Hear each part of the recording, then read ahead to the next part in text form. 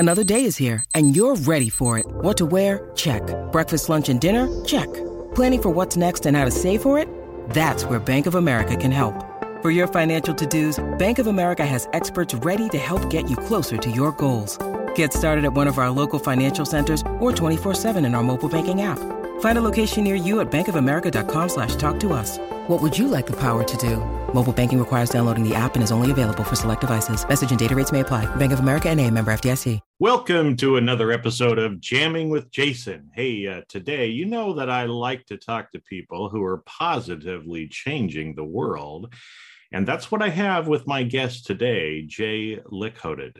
Now, you might think, this guy's from compliance. What's compliance doing to change the world? Well, listen to this episode, because especially if you're in some of these areas, maybe sometimes you feel like what you do for your day job may not be changing the world or really helping out. But I will tell you it is, and you're going to see more of that as we're talking today. Now, if you're not in compliance, that's fine too, because again, it's going to show you a story of someone who is positively changing the world for better. And it's going to show you maybe some things that you needed to hear today that'll help you be able to change your world. So with that, let's roll that episode. You are jamming with Jason Mefford, where you hear inspiring interviews with some amazing people. Some are famous, some may seem ordinary, and they are all doing extraordinary things to positively change the world. Sometimes it's just you and me having an intimate and authentic conversation about how you can change the world around you and rewrite the story of your life by being more authentic, accepting and loving yourself more, and spreading love to others. Since really, all you need is love. And what the world needs now is love, sweet love. We discuss all aspects of self-improvement, growth, and so much more.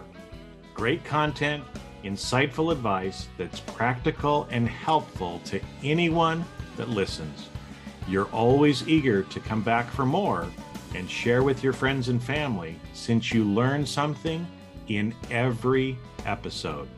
So sit back and enjoy the easy listening while you feel seen and heard in this informative, authentic, and entertaining podcast. Now, let's roll that beautiful podcast footage. Hey, Jay, I am excited to have you here today. How are you doing? Hi, Jason. I'm doing great, especially after the last couple of weeks. Yeah.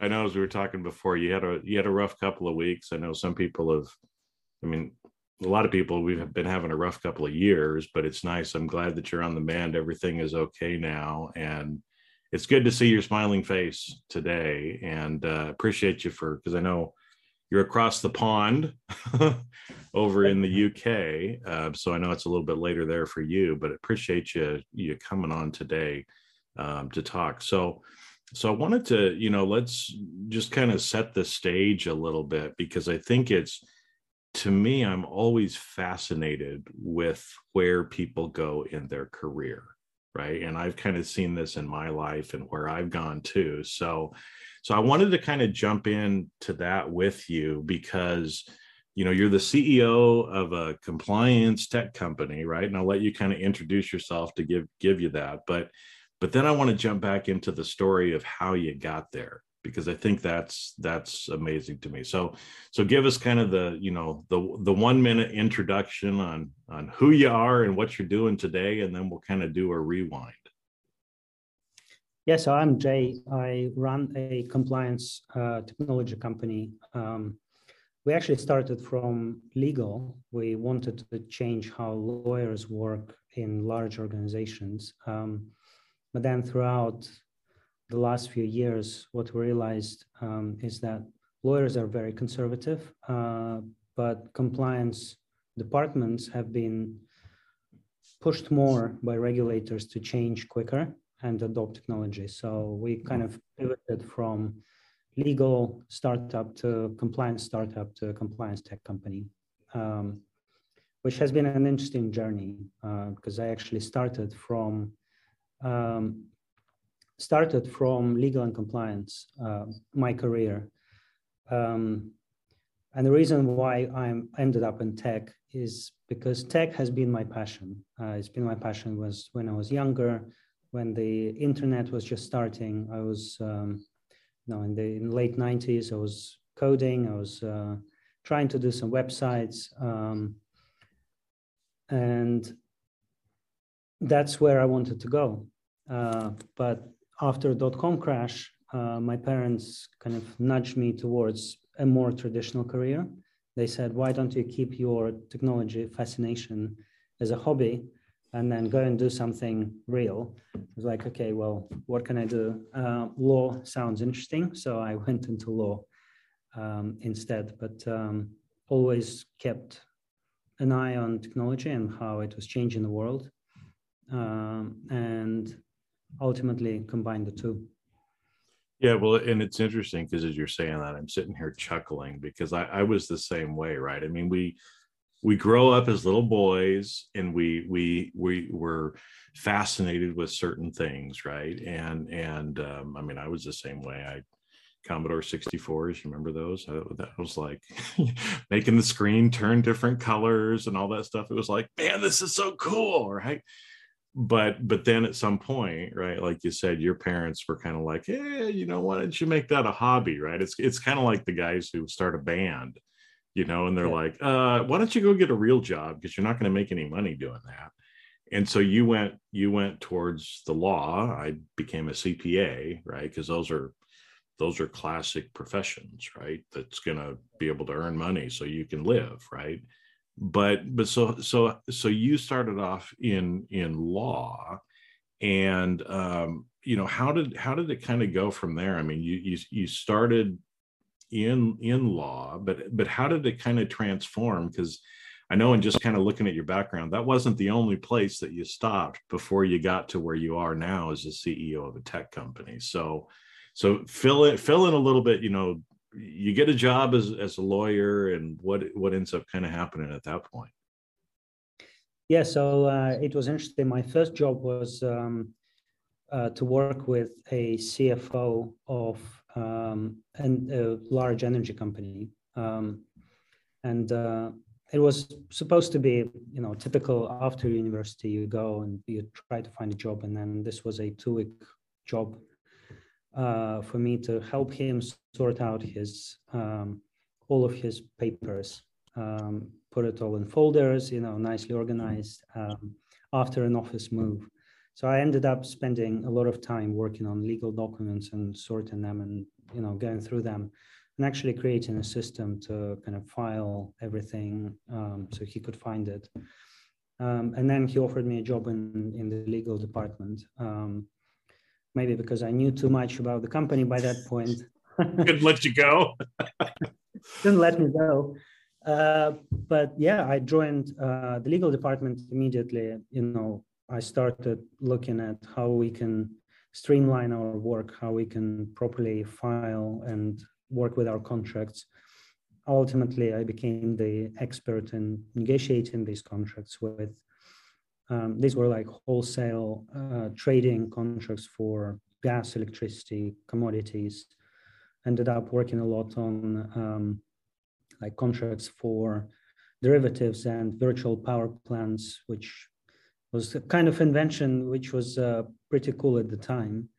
You can't store electricity as a power plant. You don't have big enough batteries, but on paper, you can invent a financial product which allows you to store electricity. So that was pretty cool. But very quickly ended up working quite a lot on the technology side, implementing a system to help us in our legal department. Being an IT support to the entire legal department as well, because I knew everything about computers and technology. So this was my early career. And then I joined Morgan Stanley, also there, kind of fixed income and commodities department, as the energy and commodities specialist. So working with traders on negotiating and signing these trading agreements to help them trade on commodities markets. But again, I had to scratch my itch. I found a lot of inefficiencies how we were doing things. So I kind of did some research internally on what systems we were using and proposed to move to knowledge sharing or early signs of kind of corporate Wikipedia to store all of our knowledge, not just legal knowledge, but compliance knowledge as well. Because I joined the bank in 2009, which was probably the That's a good year to join a bank, right? No. Well, some say yes, some say it's the wrong year to join a bank. The bonuses nosedived. But to me, it was interesting because it was a global bank and global regulators were implementing rules which were similar, different, and we had to manage all of that. So that's how, I ended up working on a lot of technology projects, trying to bring technology to a bank. Because to me, it was frustrating how we were doing things. To create any document when you have a lot of stakeholders in its content was a nightmare. It was, you create a document, you make some changes to it, you send it to 50 people, they all come back on email with their version of that document, and then trying to consolidate that and get approvals and record those approvals was difficult. So I started looking at how we can change that. Yeah, so I'm starting to see some themes as we're kind of going through your career. I mean, it reminds me of, it's like a lot of times we're like, how did I get here? Right. But it's kind of like that Steve Jobs Stanford commencement speech where he's like, you'll never figure it out until you turn around and look backwards. And then all those random dots, right, in your life, then you can see where they line up. I mean, so I'm starting to see that already, right? I mean, kind of having the tech as a passion, right? And your first job was actually moving a bunch of papers around, putting them in files, right? I mean, I still remember those days of paper files and writing on files and, all of that kind of stuff. And then, but I'm hearing, things about streamlining the work, about how to file them better, still trying to scratch your itch from a technology perspective. And the one that I think is that everybody who's listening, you're going to see a tie-in on this in the future too, but kind of your frustration as somebody in that position, right? Of, look, how we're doing it, there's got to be a better way of doing it than this, right? I mean, that had to be going through your mind a lot, during those times. Yeah, absolutely. And one project which actually led me to thinking about this really seriously was we had a time in a bank when there were a couple of market events which we were told about, are going to happen. Like typical credit rating agency will downgrade your financial institution in credit rating. So I don't like to hear that as a bank.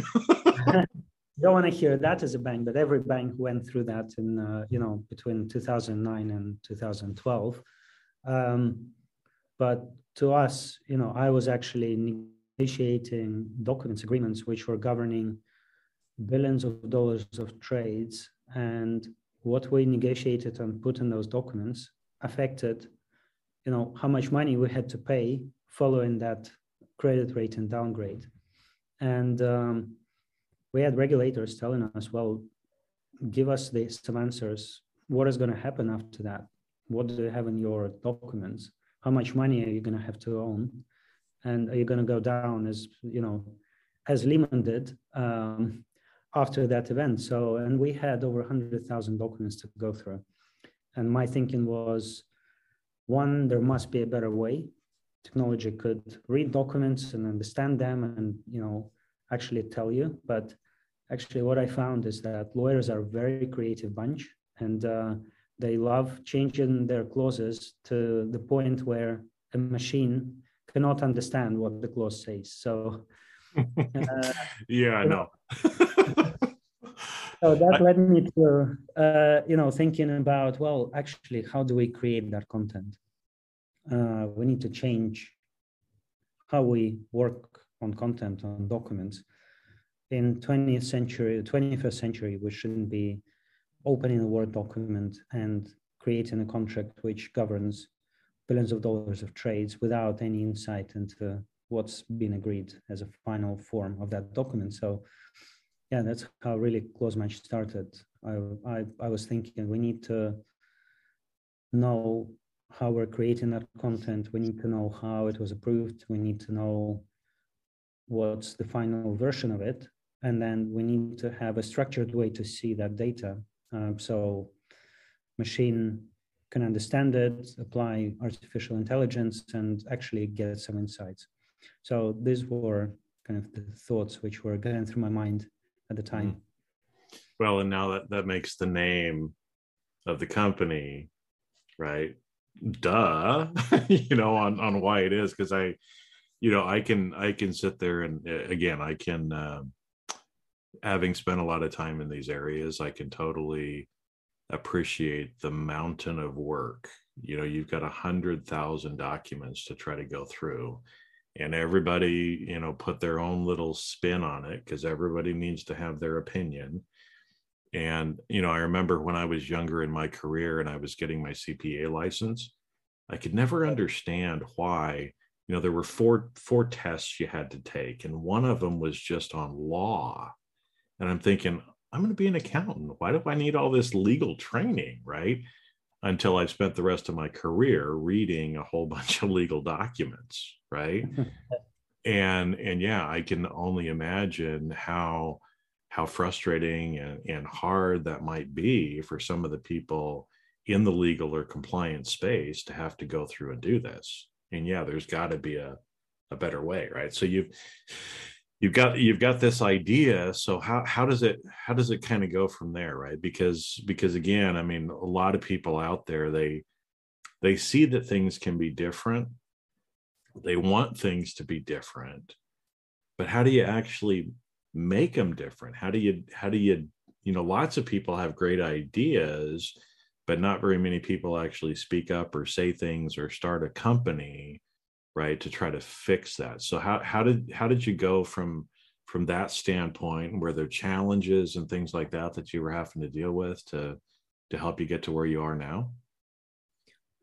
Yeah, it's I always thought that ideas are actually, there are a lot of great ideas, but all ideas require execution, and they require support. They require people being galvanized around the idea, because as a person who has the idea, you can't make it happen without other people involved. So I was never afraid to talk about ideas I had, and this was one of them. I went to my boss. I offered to build it internally first. But so this was still when you were at Morgan? Yeah. Okay. But then, we talked about it, and at the time, there was no strategy for any bank in the world to move to the cloud. And this required kind of cloud, people working in the cloud. So then I talked to other people, found a lot of support. And when people tell you, oh, this is a great idea, you actually get excited about it. And then you start thinking more about it. And then you kind of start making a plan in your head. And I guess my risk tolerance is pretty high, so I can take risks, always knowing that somehow it will work out. Obviously, calculated risks, but yeah, I found a couple of people who were willing to help. One with startup capital, and another person who was willing to kind of help me build the initial version. So that's how we started, really.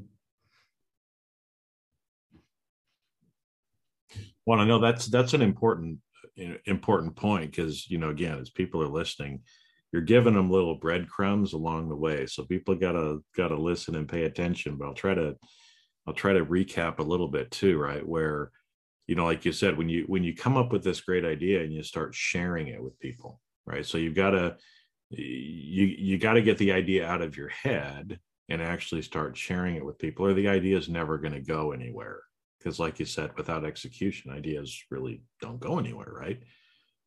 But you found some other people, because I think this is where it's important too. Anytime that people want to change the world, anytime people want to do something different, they have to find other people who can help them, right? Because we don't all have, the skill sets to be able to do everything together. And so you found some people with money. That's important when you're starting up, right? You got to have people with money that can help to fund and support it. And in this case, you needed somebody with kind of the technical execution side of it. I mean, it sounds like you probably had some too, but you knew that you needed some help. You needed to bring in and work with and partner with other people in order to make this a reality, right? Yeah, absolutely. And I think people along the way are the most important part of your journey as a founder. I think, everyone who helps you, everyone who invests, every client, and every employee in a company counts and helps. Even negative experiences, they really bring a lot to your experience on how to deal with negative situations. And I'm always grateful when I'm going through a tough period, a tough patch, because looking back, I always understand, how it's helping me now.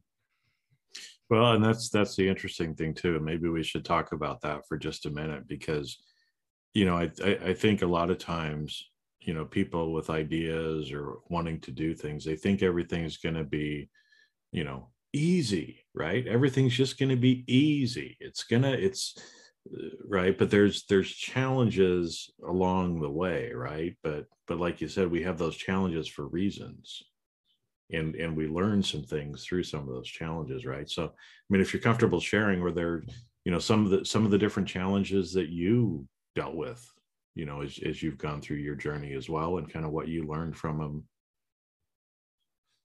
Yeah, absolutely. I tell the story of our challenges to our employees as well, so they know what we've gone through. Yeah. But obviously, I don't really share it that much in public. But some of the challenges that we met early on, one was we built a product, and then 2 years later, we went through a Techstars Barclays Accelerator, which was a startup program here in London, working with Barclays as a big bank. They provided a lot of support and resources to help us get the product off the ground. And we actually realized we need to rebuild the entire tech if we want to sell to banks. And if we want to sell to legal and compliance, then we also need to make it look different, because people are still attached to documents rather than data. So they need to see a document in front of them rather than, data. So we sat down and I said, well, we need to build something that looks like and works like Google Docs, but for enterprise, for compliance, for legal. And our engineers looked at me and they said, hey, you know what head of Google Docs once said? If you want a person to leave Google, put them on Google Docs project. That's how hard it is. And I said, look, there is no other way, we have to do it. And we invested early in starting to work on that type of technology. So we're one of the few kind of enterprise companies offering real-time collaboration, which has been great. It's been a very unique selling point for us, especially in the enterprise world. But at the same time, it took a long time for us to build. So, another challenge, because you're building tech, which is hard to build, it takes a long time before you are delivering value to customers. And that means you need to continue raising money, until you have that first big client. And that's what I had to do. So for about 2-3 years, I was just raising money without, any revenue coming in. It's been tough. And then we actually signed Barclays as our first client. When I told everyone we're going to sign a big bank as our first client, everyone told me, you're crazy. You're a company of 6 people. You'll never sign a big bank. You'll never go through their process. And I said, no, we will. And it was quite a big change in company in our history when we signed that contract. It was a big 3-year contract. Actually, I have to give a lot of credit to the compliance CEO at Barclays, who completely believed in our ability to deliver, and I just could not deliver. So we put everything into that first client, and we signed them, and then we closed a big round of funding after that, which was, I guess, the culmination of all of the struggles that we had before, trying to build a very difficult tech and then trying to raise money without any revenue. But ultimately, we went through the Series A round. It was led by Index Ventures. We closed it, and then actually our PR person, before we closed the round, she said, where would you like this to appear, the news? And I said, hey, how about Forbes? And she laughed. And then the next morning she called me and she said, hey, I've got an interview with Forbes. And I was like, no way, which was crazy to me. But they printed, their headline was, a banker turned entrepreneur almost went bankrupt 5 times before raising a big round, something like that. So I was like, after all these struggles, we had this headline, but actually it resonated with a lot of people. Well, and there's several things from what you just said there that I want to dig in more to, because I think they're fascinating, and they're things for people that do want to change the world to realize, right? Is that headline from Forbes. Let's just go there first, and then I want to come back and talk about Barclays again a little bit. But that headline, tech startup, almost goes bankrupt 5 times, right, before closing rounds of funding, right? And I know I worked a lot with startup companies earlier in my career as well, so I know what it's like to be a tech startup company, and the raising money and how hard it is. And I'm sure there were probably nights that you were like, man, I've got this dream, but we've only got a burn rate, right? We've only got 7 more days of cash or whatever it is. And it's like, I remember talking to one CEO of a tech company, and he's like, we had the product, man, we just only had 30 days of burn rate, and we couldn't get it done within the 30 days, and nobody would give us any more money, right? That I'm sure there were probably some of those times where you were like, right? I mean, you feel like 1 step forward, 2 steps back. I mean, how do you keep fighting and pushing through when it feels like you're just getting slapped back, right? Yeah, it's a tough one. I think one thing which really helped me is at some point I decided that not that failure is not an option, but it's not an option for us to stop existing as a company, because the product is great. The need is there. We just need to get it into enough people's hands. And unfortunately, our early customers were very large financial institutions, and it's very hard to sell to them. So, yeah, but to me, it was never an option. So, because of that mindset, it's not an option because we have a product. I think somehow my mind, my brain adapted to, okay, we need to raise money. And I always found ways to raise, money, even in the last minute. Literally, the day when the last payroll comes in, the investment comes in. So this was our early life of a company sometimes. But I think because of that, it's actually funny, but my investors now say, hey, I don't know how you do it, but you've got this incredible ability to raise money no matter what happens on the market. That stuck with me. And, I have this mindset that I just have to do it and find a way. And you always get someone on your journey, on your path, who's going to help out of nowhere somehow.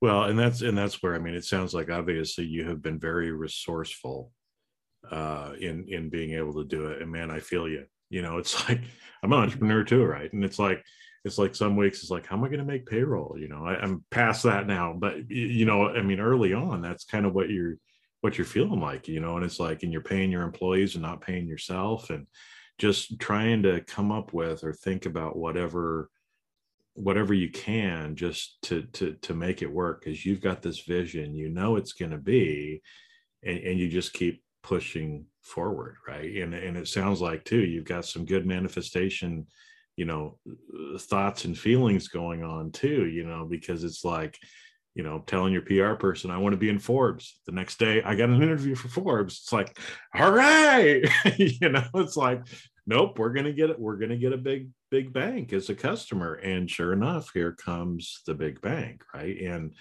I know, like you said, I mean, working with big banks, it sometimes takes years for them to do anything. I mean, even just the purchasing process can be, 60, 90, 180 days. Yep. I want to buy what you have. And it still takes them that long to actually do it. But I think I want to go back to this a little bit, because like you said, there's always somebody that kind of shows up when you need them. And I know you made reference to that executive there at Barclays, but I want to tie into something that you said even earlier on, that it's about the people for you. And I think so let's go there a little bit, because I think so much of the time, especially driven performance kind of people, we tend to be very task oriented and sometimes run over people or don't have regard for their feelings. We don't worry about relationships with them. They're just a transaction to us to help us get to where we want to go. And I know you're not that kind of guy, right? Because I know some of your employees too, right? And how they talk about you, they might tell you to your face, but they love you, man. But I wanted to go there because, each time, what have you been doing, or how do you do that with people? Because like you said, somebody comes forward right when you need it, but it's not just a stranger completely out of the blue. I'm guessing it's somebody that you've had some interaction with over the time. Yeah, I think I was trying to think what makes people actually like you, or not like you, but be open with you. And to me, it's all about gratitude. It's always being grateful for people in your life, even if you had negative experiences. It's always being grateful, and it's not even letting them know, but actually feeling that gratitude towards people who were on your way. I'm sure 90% of people don't even know that I'm grateful to them for something, but I always feel that gratitude towards people whom I've met and people who helped me. And I think it transpires ultimately through interactions, right? You don't need to tell them you're grateful, but they can feel it.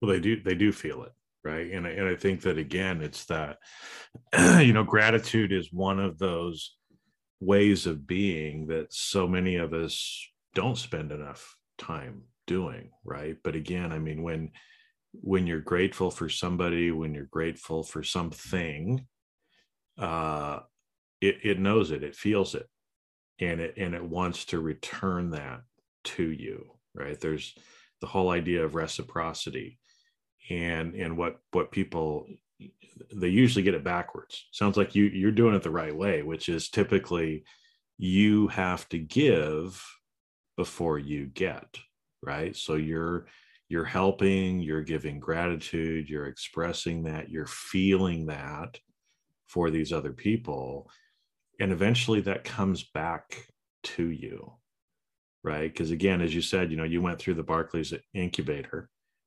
Wasn't a surprise to me when you said Barclays was your first client, right?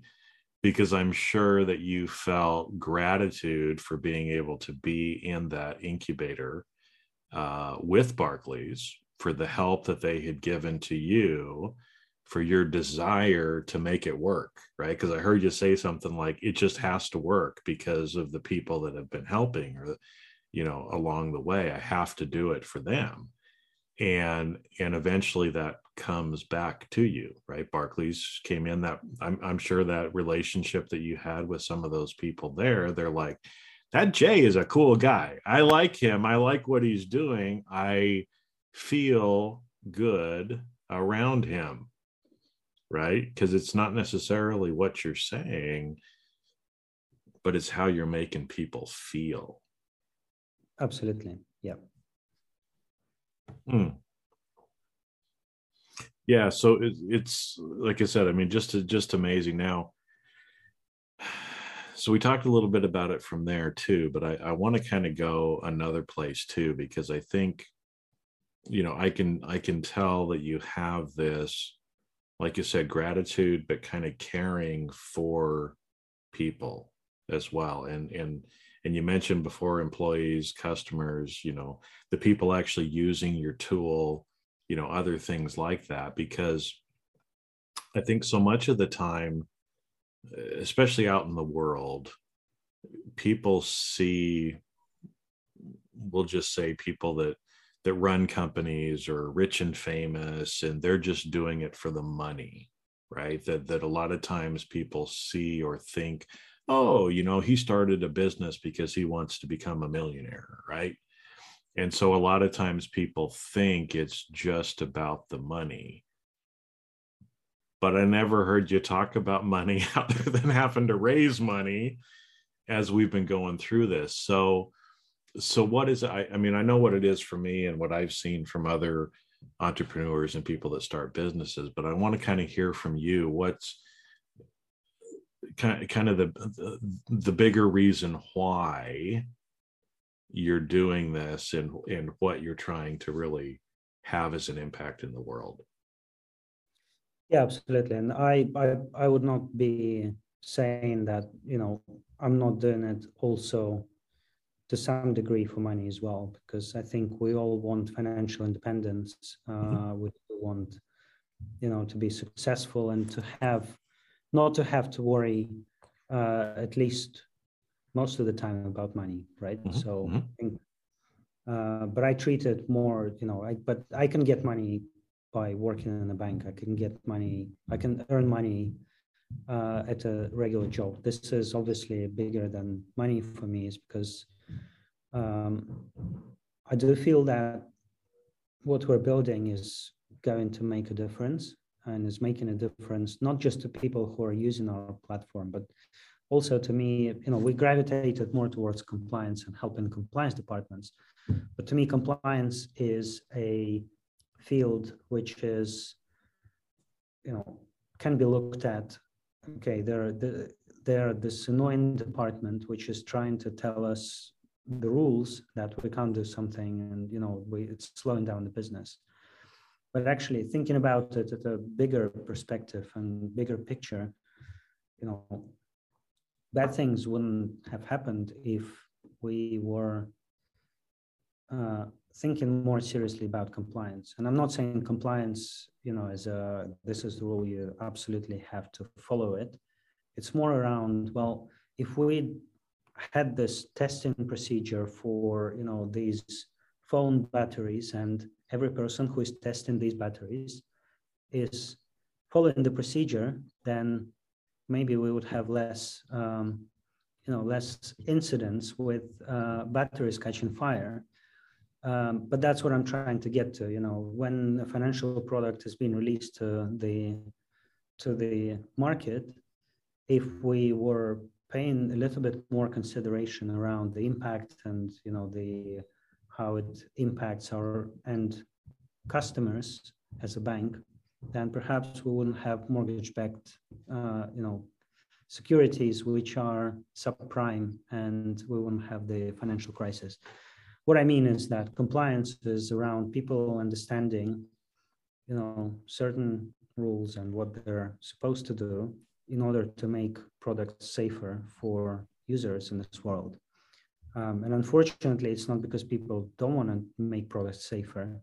It's purely because it's very difficult to bring that compliance information to your employees and for them to know where to find it and to understand that what they're doing is actually the right thing, and it will lead to safer products. So our mission is to make it so that people work in organizations in a safer way and bring safer products to the market, to which everyone will benefit. Well, and that's it's interesting that you went there, because I think it's, so much of the time, especially people who work in big organizations, that a lot of times we kind of forget we're like a big watch or a big piece of machinery with a whole bunch of little spokes and gears and other little stuff that's going on, right? And as long as everything is working right, everything's kind of going along, plodding along. But when something goes wrong anywhere in that machine, there can be some serious trouble, right? I mean, like you brought up the point about, cell phone batteries, right? And I mean, yeah, there's been a whole bunch of new regulations and other stuff, about what you can take on airplanes and other things like that now, because there was kind of a compliance or quality,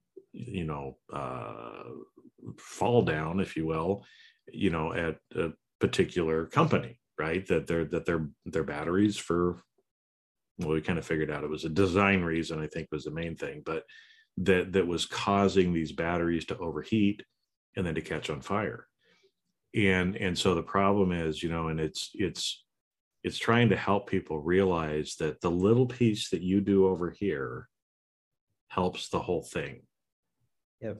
And if you don't do your little piece over here, then the whole thing can go down, right? Or like you said, I mean, especially, post 2008 with a lot of the financial products and other stuff like that are out there. I mean, it put the world in a recession, right? And a lot of people lost a lot of money. A lot of people lost jobs. A lot of people lost their homes.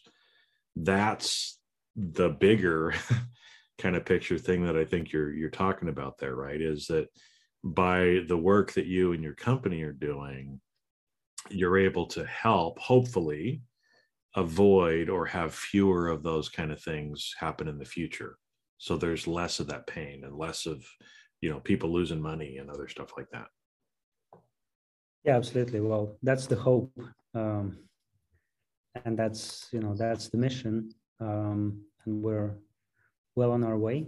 But yeah, absolutely. I think moving from reactive compliance to, more proactive compliance is where kind of we're going as the world. And also, I think companies are changing very quickly now.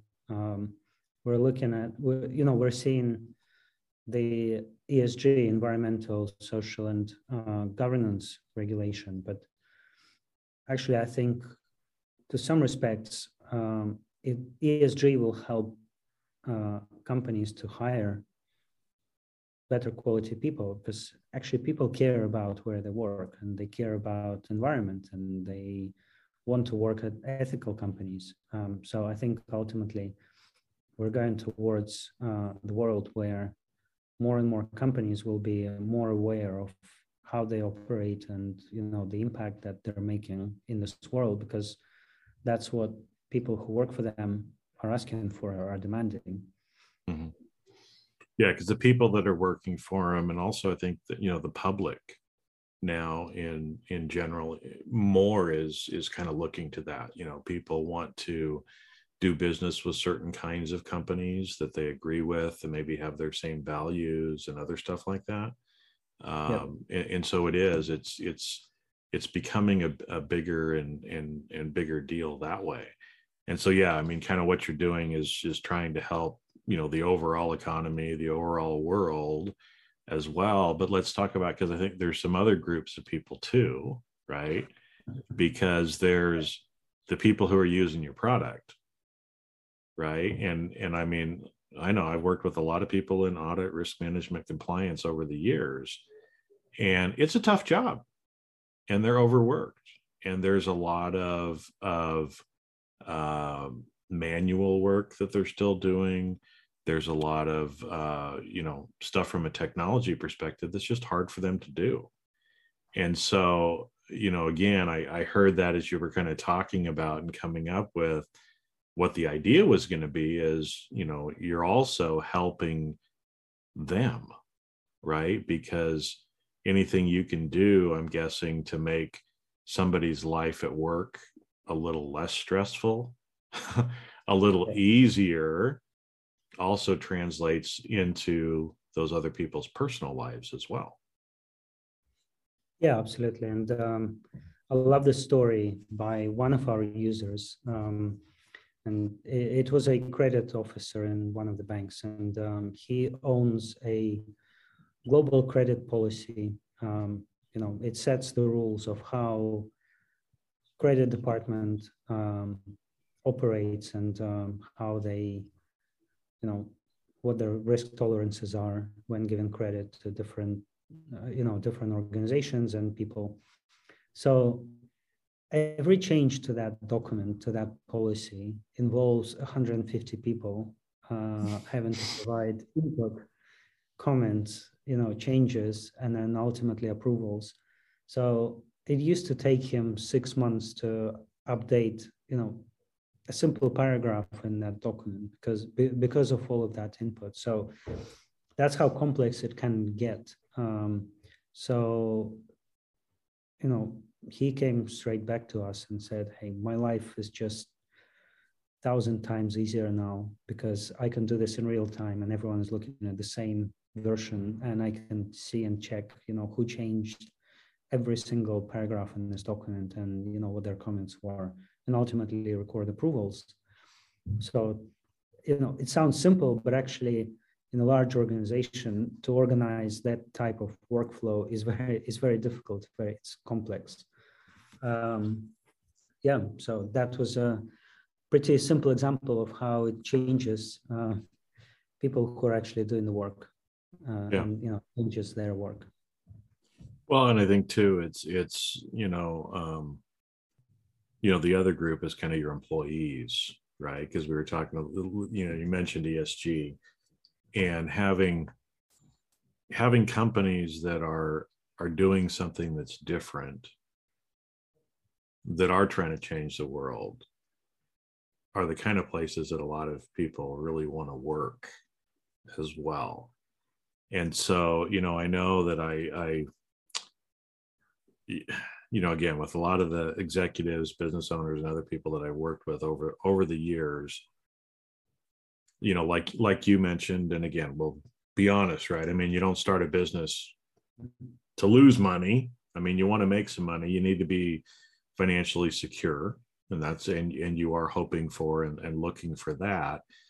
But so much of what I have seen too is the desire and the bigger goal too of being able to have a place that is safe and can provide for your employees. Right. And it's like, you know, I see this a lot of times too, when you've got people that have grown their business and maybe they're looking for a liquidation event, and some of them won't do it. because they're like, I know what this other company is going to do. They're going to come in, they're going to rape, rob, and pillage my company. They're going to treat my employees, who I love, like garbage, just to try to save a buck and make a little bit more money. That a lot of times it kind of becomes almost like this stewardship for your employees as well, right? Having a place where they enjoy coming to work, where they get paid a fair wage, where they're actually listened to and appreciated. And I'm going to use a word that you used. I'm sure you feel pretty grateful for your employees, because we've used that word several times, right? Absolutely. And that, I'm guessing that gives you some satisfaction as well, right? There's a lot of intangibles that you get besides the money. And is that one of them? It's absolutely one of them. And, my probably early proud moment was when we had employees, working for Closematch for our company, getting, mortgages and buying flats and being able to start their, what it's called, the house ownership ladder with our company. To me, it was the impact of us employing our people, is that they're able to grow in their life, in their personal life, and we're enabling that and helping that. So to me, it was the fact that I've created something that helps people who work for us, work with us in their personal life. That was a great moment for me, just realizing that we're enabling that. Well, that's why I like you, man, because you got like the whole package going on, with understanding, and being responsible with, what you're doing, the people that you're helping, how you're helping the world, how you're able to impact people's lives positively, even down to your employees, right? Because I know one of the reasons why ESG has come up is because so many companies just treat their employees like garbage. They don't pay them a fair wage. They don't listen to them. They overwork them. And a lot of that, stress, the authoritarian, effectively a lot of people in corporations act kind of like bullies to get their employees to do stuff. And the problem is, I used to get bullied on the playground, right, as a little kid. And so I know what that feels like. I know what it feels like in the corporate world too. And it's hard. We always like to think that work and our personal life are separate, completely separate, but it's not, right? If you're getting bullied at work, if you're not feeling appreciated at work, it flows over into the rest of your life, right? And it affects the other relationships. But on the flip side, when you've got, business owners and companies like you that are grateful for their employees, right? They're rooting for them. They're helping them in their personal life to be able to buy a flat or get a home and, do stuff so that the work that they're doing is able to provide financially, but also having a better work environment relates to a better personal environment too. So I'm grateful for you for doing that, for your employees, and for helping, all the people in, like you said, some of these spaces like compliance. A lot of people don't really appreciate them, don't really understand how they really do help and make all of us safe. Safer ways, safer products, was one of the things that I heard you say there. So this is great. I just love talking stuff like this. So thank you. Well, is there anything else you'd like to share here too, before we wrap up and let everybody get back to their day? But no, I just wanted to say this was great. I probably haven't shared some of the things I've shared today before. So this was really great to actually, for me, even just remembering and talking about it, and remembering how many great moments we went through as a company in our early life, and how much we've gone through and how much we've achieved. So personally, for me, this was great, and thank you, Jason, for having me. Well, you're welcome. Thank you. And I know it's because that reminds me too, because just what you said right there, I have to remind myself of that too, right? As a lot of times, especially as performance driven people, that we're trying to do stuff, we don't probably spend enough time just kind of stopping and turning around and looking back and remembering and being grateful for all of the things that got us to that point, the good and the bad, right? That you bring up, because a lot of times we only want to focus on those good things or only remember those good things. But a lot of those challenges that we had, right, make us who we are today. If I could go back and rewind and do some things different in my life, yeah, I might be tempted to want to do that, right? But if I were to change some of those challenging times, I wouldn't be the same person I am today, because I had to go through those things in order to be who I am today, right? And so thanks for bringing that up too. I need to spend a few minutes doing that today too. And I think it also drives performance. Performance is not all about setting goals and being ruthless in, working people much harder to execute them. Because I think when people work in a company where you've got a great culture, people generally are higher performers because they want to give back to the company. And, that's what I found is, of course, we have goals and, key objectives and key results, and, we track them, but it's not to a point where we're being ruthless with them. It's more around, performance by empowering people to achieve those objectives. Yep.